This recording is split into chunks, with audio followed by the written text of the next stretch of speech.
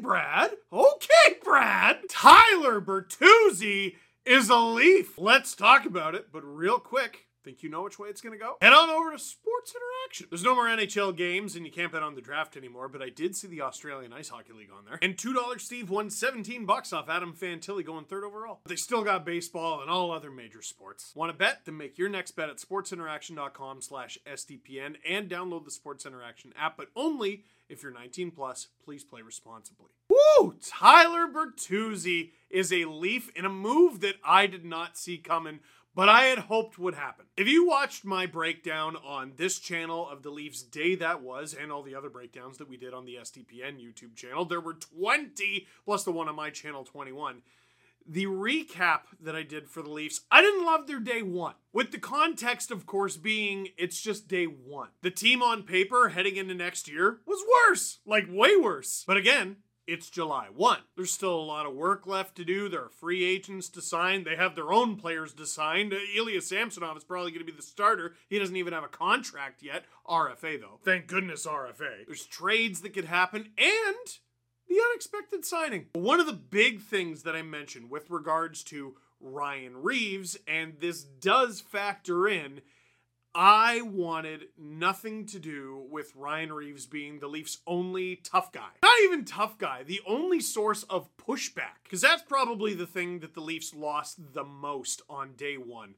Ryan O'Reilly, Luke Schenn, Noel Acciari. Oh, that broke my heart, Noel Acciari. And let's not forget Michael Bunting. As far as last year's roster goes, Tyler Bertuzzi directly replaces Michael Bunting, and he's pretty good. And we know this because we're Leaf fans, and I hated playing against Tyler Bertuzzi. I hated when my favorite team, the Toronto Maple Leafs, played against Tyler Bertuzzi. Because the Detroit Red Wings, no matter how bad they've been over recent years, have always been a pain in the buttocks, and they always played the Toronto Maple Leafs like it was Game 7 of the Stanley Cup Final, and you know how the Leafs do in Game 7s. Poor. They do poorly. Well, in a shocker, Tyler Bertuzzi signs with the Toronto Maple Leafs 1 year, $5.5 million. Now, a number of people have talked about, oh no, he's injury prone. Yeah, 1 year. So if he gets hurt, yes, that does leave you in a bind in terms of your roster, but there's no long-term risk to the contract structure or the cap. From reporter Chris Johnston, who happens to have a podcast on SDPN Sports, Tyler Bertuzzi's Leafs contract features a no-movement clause and the maximum signing bonus.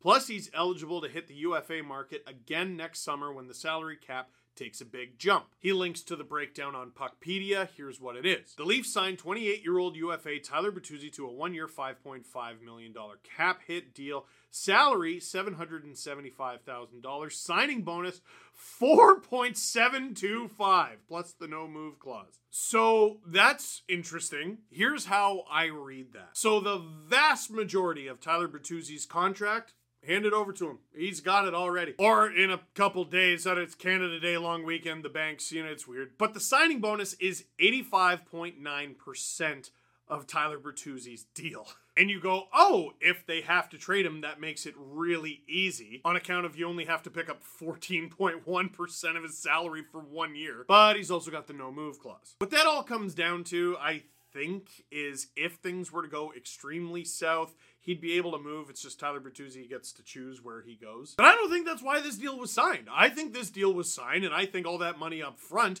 is because the Toronto Maple Leafs really wanted Tyler Bertuzzi. They need a player like Tyler Bertuzzi. And listen, I know there is going to be a large contingent of Leaf fans that don't like this signing on account of he was the only player in the NHL during that bubble year who chose not to get vaccinated. Listen, I think two things can be true at once. Number one, vaccines save lives. And number two, Tyler Bertuzzi scores goals. It kind of got overshadowed in that the Boston Bruins had a 3-1 series collapse against the Florida Panthers and blew Game 7, but Bertuzzi was a monster in that series. He had 5 goals and 5 assists for 10 points in 7 games. His 5 goals were tied for the most on the Bruins with Taylor Hall, who they moved for nothing, and David Pastrnak, and he was tied for the team lead in points with Brad Marchand with 10. There was only one game in that series he didn't have a point in, and that was Game 5, and he even scored in Game 7. His regular season was a little concerning. He only played in 50 games.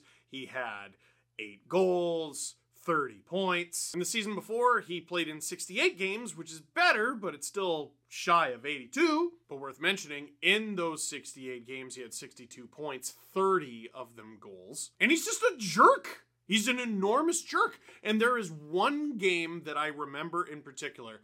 I want to say it was that ridiculous 10-7 game where the Leafs, I want to say, blew a 7-2 lead, and they required goals 8, 9, and 10 in the third period just to get the job done. But if I remember correctly, Tyler Bertuzzi was out there blocking shots, like agonizingly blocking shots and going down in pain with something like 20 seconds left to block the empty net because he wanted to win that badly, no matter how low the chances were. Listen, the Leafs have skill. They have lacked scoring depth for a long time, especially in the playoffs, but they do have skill. What they've lacked for a number of years is that. The willingness to do something that the other team isn't. The screw it, I'll do it myself attitude. Which is why I am super excited for what Chris Johnston also said from CJ. Even after signing Tyler Bertuzzi, the Leafs are still poking around the free agent market to see what else they can do. I don't believe the door is fully closed on Max Domi at this point. Yes! Listen, I made it obvious on yesterday's coverage with SCPN Sports. I'm sad about the Leafs losing Noel Acciari. I would have loved to seen a team that had Noel Acciari and Ryan Reeves. But here's why I keep bringing it back to Ryan Reeves. I said this for a long time with the Boston Bruins. There was Zdeno Chara, right? And then there was his little band of rats. Now, they weren't all rats. Some of them were like coyotes and wolves. Like, they were big guys. Lucic, he was pretty big, pretty tough. Adam McQuaid, same thing. Sean Thornton, ew. Then there's this little guy, Brad Marchand. And where did you come from? And maybe he was always going to be this feisty type of player. But if he wasn't surrounded by his big old buddies for his whole career, who knows what happens of the rat? Chara was the enabler of that. So much so that continued for years after with the Boston Bruins. It became a culture. Michael Bunting's job on last year's Toronto Maple Leafs, I think, was impossible. He drove me nuts a number of times last year, and he couldn't keep his lid on. But why couldn't he keep his lid on? Think about that. Is he just a loose cannon? Is it because of the refs? It might have something to do with the refs, but I tell you what, he had to do everything. He had to be the heart and soul and give a darn of this team